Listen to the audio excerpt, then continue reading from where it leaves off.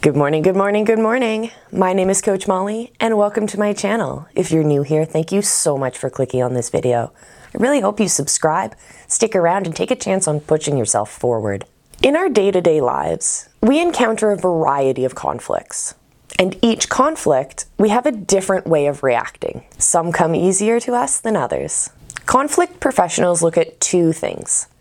First, we look at your level of assertiveness, or the extent to which the person attempts to satisfy their own concerns. And cooperativeness, the extent to which the person attempts to satisfy the other person's concerns.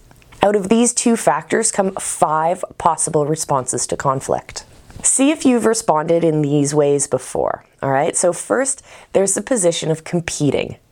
This is being highly assertive and completely uncooperative. This individual pursues his or her own concerns at the other person's expense.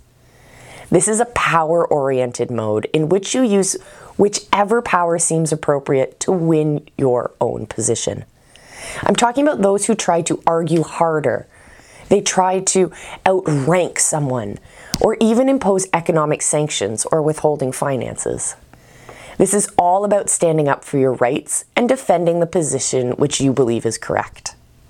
The second conflict position is known as accommodating. This is unassertive, yet cooperative.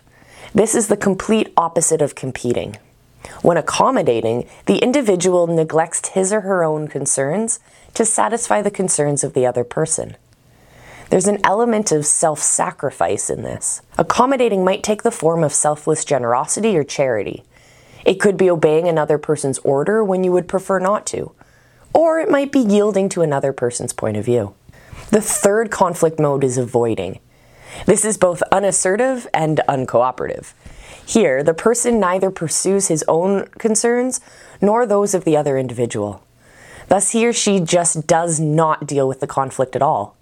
Avoiding might take the form of diplomatically sidestepping an issue.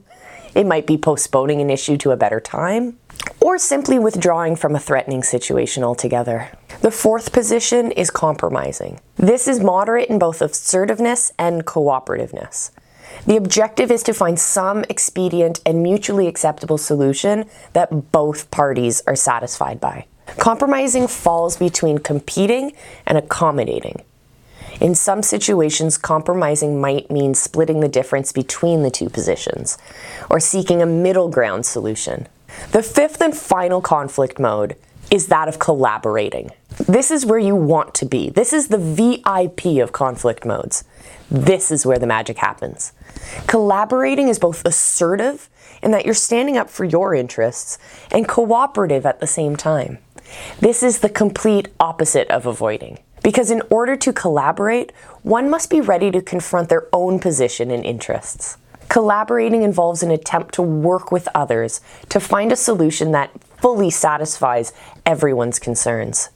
It means digging into an issue to pinpoint the underlying needs and wants of the two individuals. Collaborating between two persons might take the form of exploring a disagreement to learn from each other's insights or trying to find a creative solution to an interpersonal problem. Our mindset can greatly influence how we handle conflicts. If we walk into a situation with the belief that the other person is wrong, then we're unable to get to a collaborative space because we've dug our heels in before we even started the process. If you find yourself confronted with conflict, I recommend taking 3 deep breaths. In for 3, hold for 3, out for 3. This will help calm the nervous system. It will soothe the fight or flight response that our brains are hardwired to do. And then next, I want you to identify what's making you uncomfortable. Once we identify what it is, we can finally do something about it. We can finally call it out. It will remain a feeling. It'll be uncomfortable if we don't. The next tip I learned from the wonderful Mel Robbins. Once you've found what's making you uncomfortable, I want you to count backwards from 5. 5, 4, 3, 2, 1. This simple activity is designed to root you in the present. As you count down, you're preparing to launch like an astronaut waiting to leave Earth to a world of possibilities. In that countdown, push back on your fears and apprehensions and open your mind to the possibilities of collaboration. In that countdown, recognize that you're okay and that the difficult work of resolving conflict will be worth it. If you stand up for yourself and have an open mind and the intention of working collaboratively, you can achieve positive results for everyone involved. In mediation, we call this growing the pie. When we're in head-to-head conflict and we've taken two opposing positions and a competing type of mindset, our focus narrows and we think only of dividing up the pie that's in front of us, rather than taking into consideration the toppings, or the cheesy bread side order, or the drinks, or the dessert. Taking the step to expand the pie, to add in more options, is the first step en route to collaboration. So take a moment today to figure out what your default conflict mode is. Are you a compromiser or a collaborator? Do you dig your heels in, or are you a pushover? And I want you to also think about what steps you need to take to prepare yourself to take on conflict with your head held high and a mindset prepared for collaboration.